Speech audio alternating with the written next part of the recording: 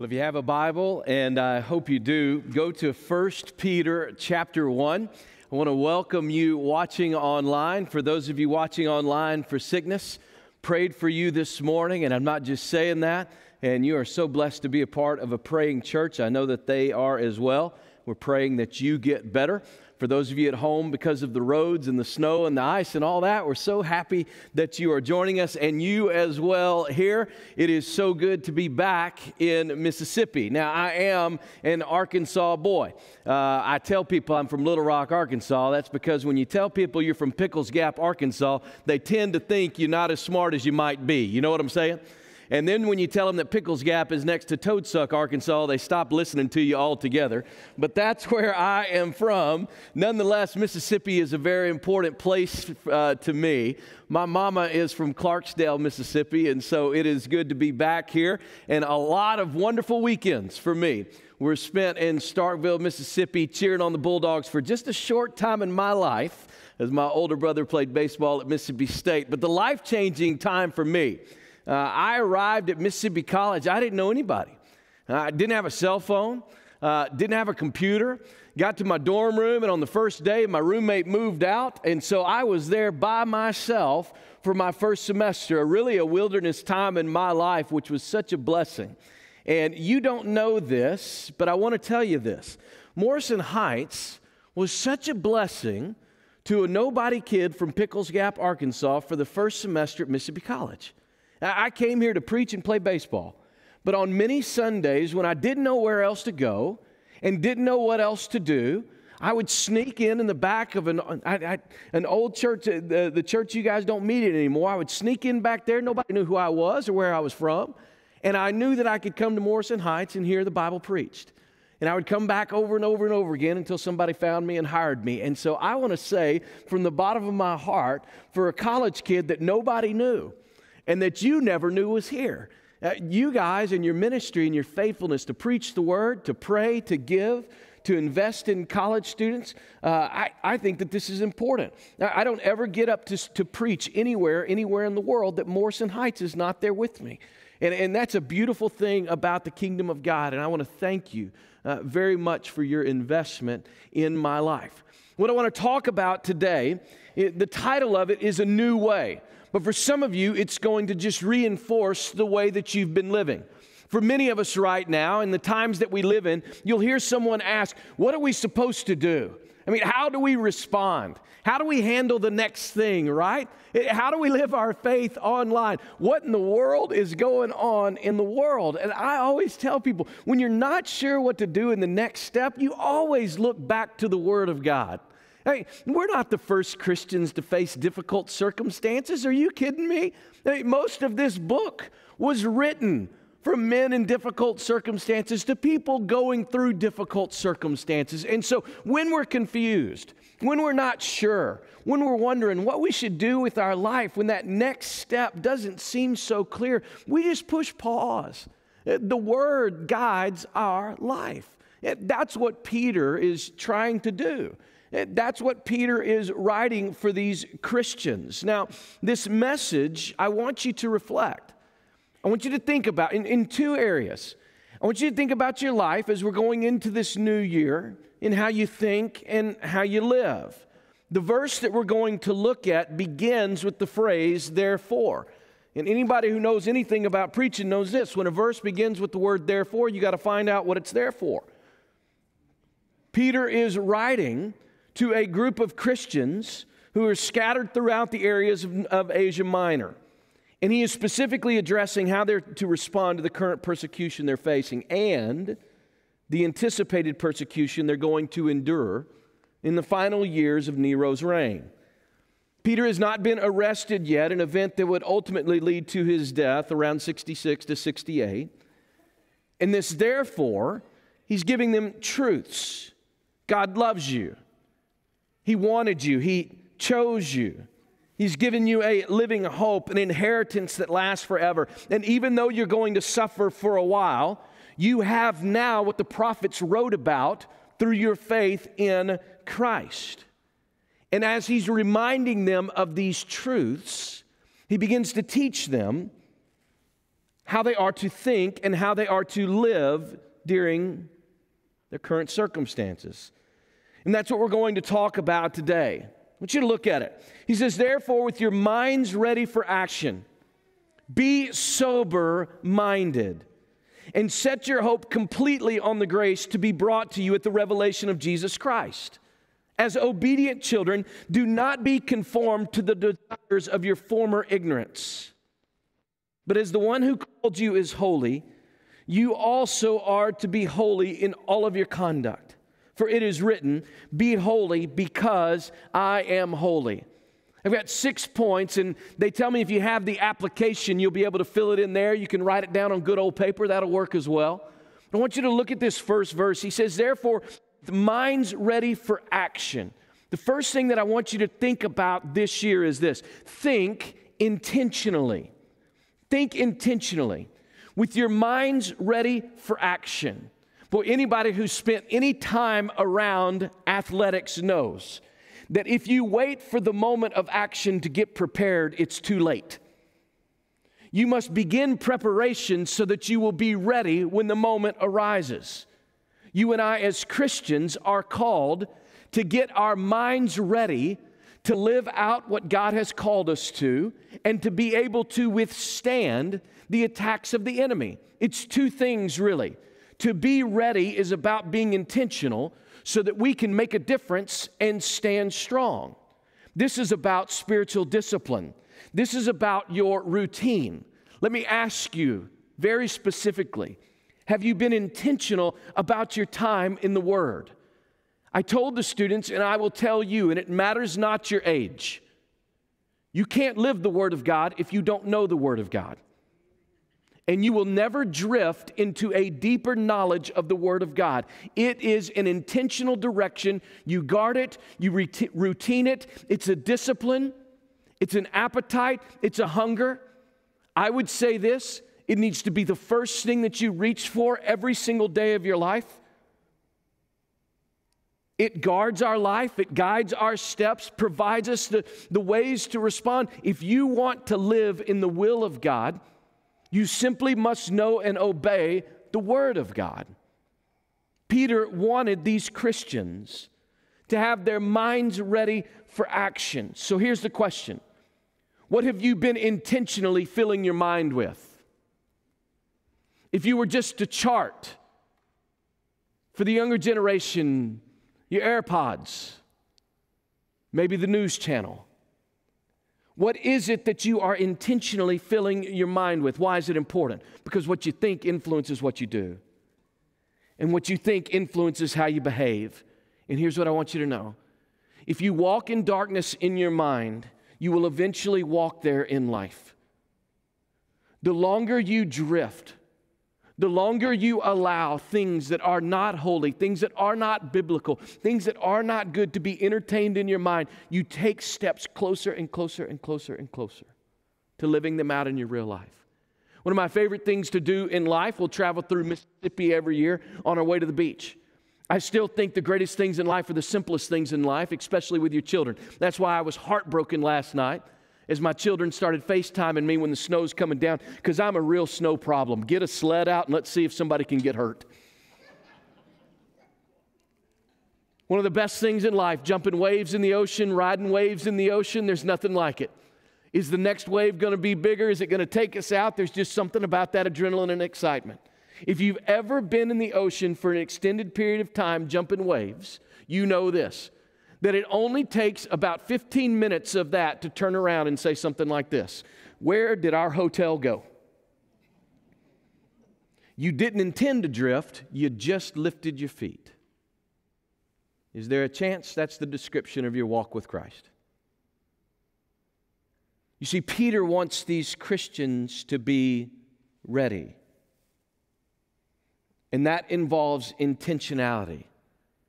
I've only been here a few minutes, but if I was going to be intentional, if I had a family here, these workshops would not be optional.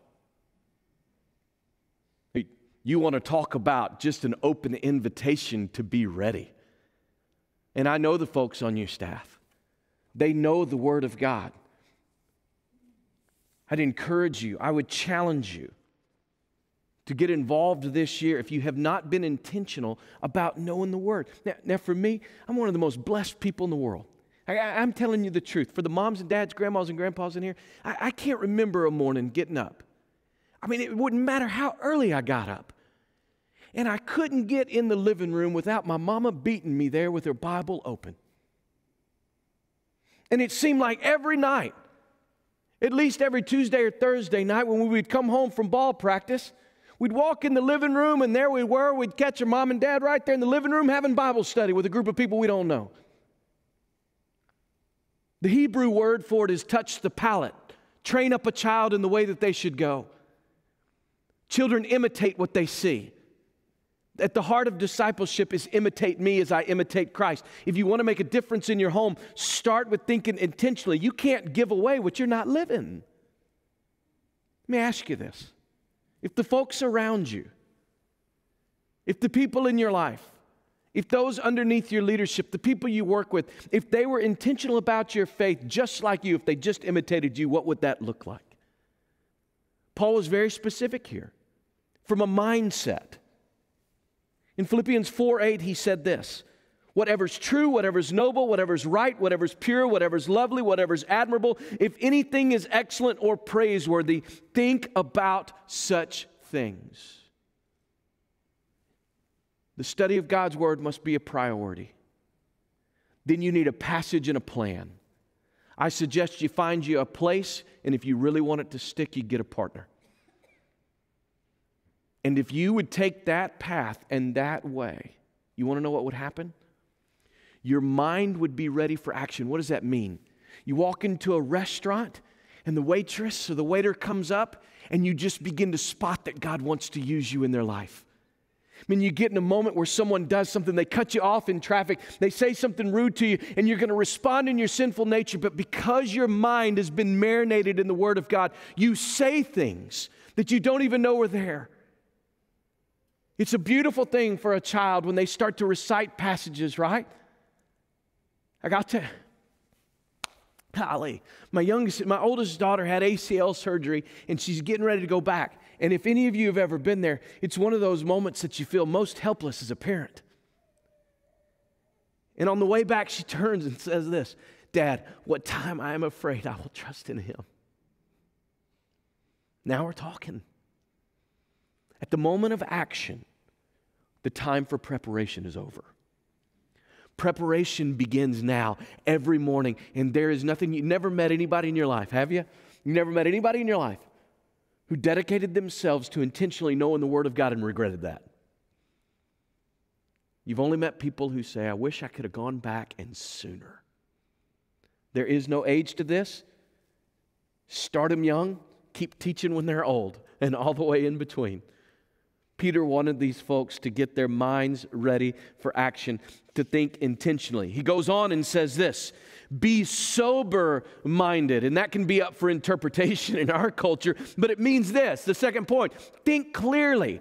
We want to think intentionally, but we want to think clearly. What does that mean to be sober-minded? Oh, this is going to make so much sense, especially for those of you who walk around with that device in your pocket. It means this, don't live under the influence of the world.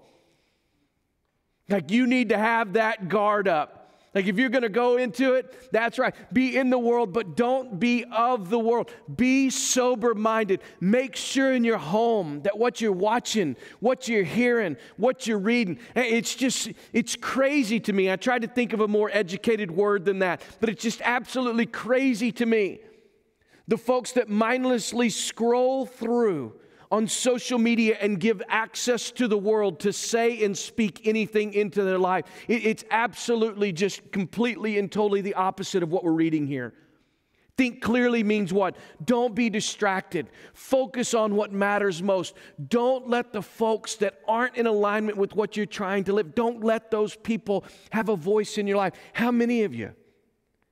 How you treated the real people in your life was influenced by people you don't even know that you gave unfiltered access to your mind.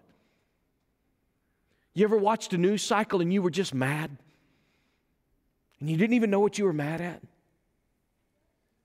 Boy, how many of us just live our lives and we're not thinking intentionally, like we're not looking at what the target is, but not only that, we completely let our guard down and live totally under the influence. Satan would love nothing more than for you to live completely defenseless and distracted and miss out on who it is that God's called you to in the midst of these times. Hey, folks, we need Christians who are intentional and have their guard up.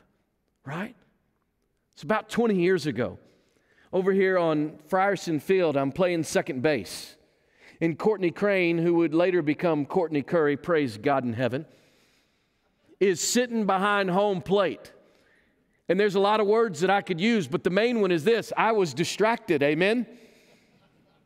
And we're trying to play a game, we're trying to win a championship, and I'm out there, and at that time, everybody's depending on me a little bit. Like, if I ain't playing good, the ship ain't going. You know what I'm talking about? And it's about the third inning, and I've kicked a couple balls, and I'm not hitting very well, but she's looking pretty behind the plate. And Turk Stovall, my shortstop, hits me on the knee, and he said, "Hey, Curry, I think she's going to marry you, but if you don't stop looking at her, we're going to get beat today." I was distracted. Would that be a description of you in 2021? I get to travel a lot. Involved in a lot of churches. So many Christians angry. So many Christians fighting on things that are temporary, that won't last. Well, if Satan can't get a church to completely live in rebellion, he'd love for a church just to live distracted. You know, I told the students this weekend, any temporary pursuit at the expense of the eternal is a bad trade. I mean, we spend our whole life trying to drink from those wells we believe there's a possession, a person, a pleasure, position, power, something that we could fill our lives with, and we live it completely and totally distracted, not sober-minded. What about you? When Paul was writing to the Colossians, he said this: "Set your minds on things above, not on earthly things." You see, this is not just a verse pulled out of nowhere. His orthodox teaching from a Christian standpoint, that we are to be on guard in our mindset, that we're not just to be intentional, but we are also to be resolved. We want to think clearly and not be under the influence of the world. I would say this: one of the best things that happens in church, when you get in workshops, when you get in small groups, you get shoulder to shoulder with someone who can really tell when you're distracted, or someone who knows that you're not thinking intentionally. My hope is this: if you're here and you're a young person, that you would team up forever in marriage with someone who's following Jesus, so that they can hit you on the knee and say, "Hey, you're not focused right now. Like, you're distracted right now." Isn't it true? We tend to be able to see so clearly what needs to change in everyone else's life, while excusing and justifying what needs to change in our own. Why do we do that? Because it's so easy to do. We need to think intentionally, but we also need to think clearly. Now, I have a 15-year-old and a 16-year-old. And so in our home, we work really hard to make sure that we're up before them. Our home has changed ever since we just started playing praise and worship music in home, low volume, before we get ready for school. And no devices. We're just going to talk to each other on the way to school, and I'm going to pray for you when you get out of the car. I started to notice about 13 or 14, the ability to put those earphones in and drown out was not a good decision. If the first thing you reach for in the morning is that phone, you have no chance of being sober-minded. You're going to be completely and totally at the mercy of whatever it is. And don't kid yourself.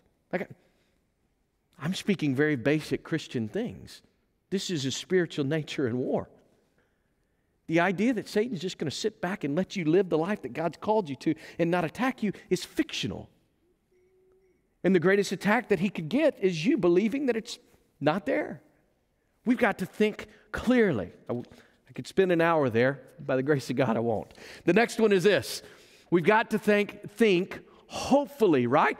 We're thinking intentionally, thinking clearly, and thinking hopefully. Peter says, with your minds ready for action, there's the intentionality. Be sober-minded, we want to be clear. And then what? Set your hope, look at that word, completely. Set your hope completely on the grace to be brought to you at the revelation of Jesus Christ. I want you to remember, for those of you that are discouraged right now, for those of you that are upset right now, for those of you going through difficulties right now, and I do not make light of those, and my life experiences could never lead me to a place where I understand everything that you're going through. But I will tell you this, that most of this was written by people going through very difficult things to people going through very difficult things. And every single person in life sets their hope on something. What have you set your hope on? I'd like to encourage you and challenge you.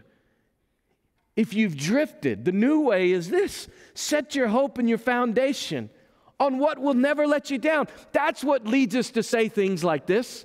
If I live, it's Christ, and if I die, it's gain. The paraphrase, what can happen to me? That's the hope the world needs. Can the folks around you see that joy in you? It ought to be. There it is. I told my mama I wasn't going to use the word ought. It ought to be so easy to spot a Christian in 2022. They ought to see your smile coming a mile away. Even if you got a mask on, they can see your cheeks go up. They ought to be able to spot it a mile away for those of you on social media, for the people that you interact with. You see, Peter wanted these Christians to know that their hope was not in how the government was going to treat them, the persecution that they were going to face, if they lost brothers and sisters along the way, that one day Jesus makes all things new and our hope is completely and totally resting in that. But what happens? We drift. We put our hope in something else that we think will fill us up. Something else that will satisfy. Something else that will bring us purpose. Hebrews 10:23 says this, let us hold unswervingly, you see about that? We're not going to drift, to the hope that we profess. For he who promised is what? He's faithful. God is working right now. Perfectly positioned Morrison Heights to make the difference in the impact that He's called you to. Be intentional. Don't be distracted. Think clearly and think hopefully. I always think like this. Boy, in the mid-'80s when we would go on those long road trips as a family, before you knew you had to buckle kids up, my mom and dad would throw us in the back of that big old van that looked like an endless cavern, right? But can I just tell you something? You remember those trips? The trip there was so much better than the trip back. The only difference was the hope of where you're going. Same distance, same journey, just different destination. But don't you ever forget that this ain't our home. And in the midst of the difficult circumstances that you face, if you've put your hope on temporary things that were always going to let you down, maybe it's time for a new way to think hopefully. Peter transitions from how we think to then how we're going to live in a new way. In verse 14, he says this, as obedient children, do not be conformed to the desires of your former ignorance, but as the one who called you is holy, you are also to be holy in all your conduct, for it is written, be holy because I am holy. Verse 14 begins right there, if you're underlining that word obedient. It's the first thing I want you to write down right there. Live obediently. He calls us children. Something profound has changed in us. He's already told them that we have become heirs, that we have what the Old Testament prophets testified about in Christ. It's almost like he's saying this, would you guys live up to who you are? Like you're built to obey the Father's will. It's not just what you should do, it's who you are. Peter wants us to live a life of obedience. And I want to tell you this, God has not given us direction for consideration. You cannot live the will of God in disobedience to the Word of God. If you're wondering what it means today for you to live a life following Christ, live obediently. And what we're believing is this, and what I taught you students this weekend, is that God is a loving Father who is not trying to hold out on you. That He's leading us to a life that matters, life to the full, life that is filled with freedom, life that offers things that this temporary world does not. What's Lucifer doing? The same thing that he's always doing. He's trying to pervert and alter, deceive. And he steps right in your life and says something like this: did God really say? Right from Genesis 3.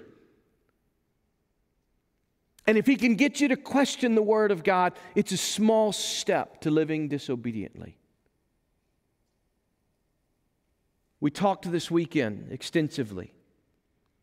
And I taught you students a very simple principle that everyone in our culture needs to hear. That what you feel cannot dictate the path you follow. Your feelings are real, but sometimes they're not truthful. Your feelings, emotions, and desires are real, but sometimes they're not right.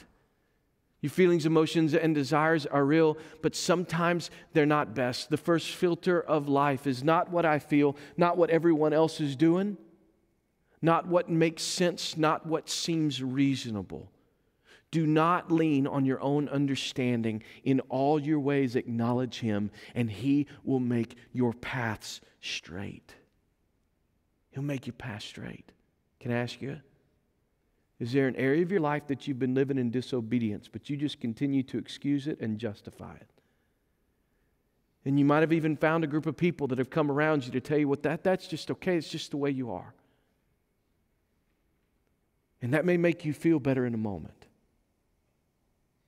But it ultimately will not deliver.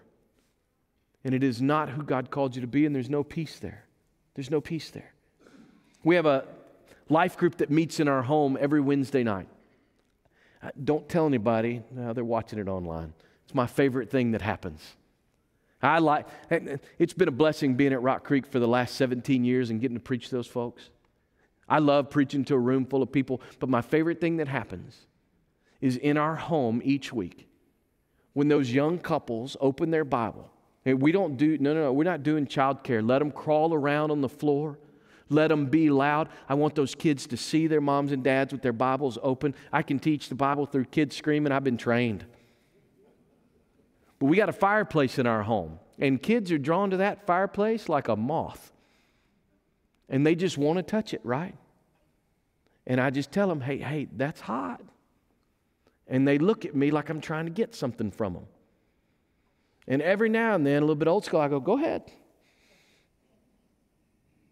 You know, the Word of God, so many times, it's not a father trying to keep from us. He knows what'll burn us. And that little child don't know, because he can't see what a grown-up can see. You can't always see what the Father sees. It's when you're confused and you don't understand. And you go, are you reading into this? No, that's why Peter called us children. Would you just be obedient? Would you believe that mom and dad don't want you to play in the street because you could get hurt there? And when there's a conflict between your will and the Word of God, would you just decide now that I'm going to submit to live obediently? Peter goes on and he says this: do not be conformed to the desires of your former ignorance. Do you know what that means? Write this down. Live differently. Don't just live obediently, live differently. At the parent conference yesterday, I challenged the parents. Don't be afraid to have the other parents in culture say, why do you parent like that? Like if there hadn't been a moment lately when someone asked you why you're like that, it's because you're living like everyone else. Like, when's the last time it looked different? When's the last time it was set apart? Like Peter says this, that there were these old desires. You see that? Feelings? But we're not going to conform or give in to what everyone else is given into. That's how we used to live when we were ignorant. But only dead people feel comfortable in a coffin. We've been made alive. We're not going back there. We have been called and set apart. Hey, you weren't made to fit in. And when you start fitting in, you need to start asking some questions. And I would say this as a Christian. There ought to be a lot of times this year that somebody asks you, why are you like that? What happened to you? Paul wrote to the Ephesians and he says this, we are God's masterpiece or handiwork, created in Christ Jesus to do good works which God prepared in advance for us to do. Someone following Christ, the depth of your faith ought to produce a wake of impact that just makes a difference in everybody's life around you. But if you live like everyone else, you won't make a difference in anybody else. Mom and Dad, don't be afraid to be left out. Don't be afraid to say no. Don't be afraid to set a standard. Don't be afraid. I told the parents yesterday, if you want to live with a legacy of parenting that impacts for generations, my mom and dad both came from homes that should have never produced disciples. But they met Jesus and they decided together that they were going to stop what had been happening generation after generation after generation. And my mom and dad went to bed every night hearing parents arguing and fighting and drinking. And I went to bed every night to the readings of C.S. Lewis and Pilgrim's Progress and the Old Testament prophets. And it's because they established priority. And when the recruiters came around, my dad let them know, we're not missing church. Ball's not as important as eternity. It seems ridiculous that you would even have to say that out loud. And there were a lot of folks that took shots at my dad for that.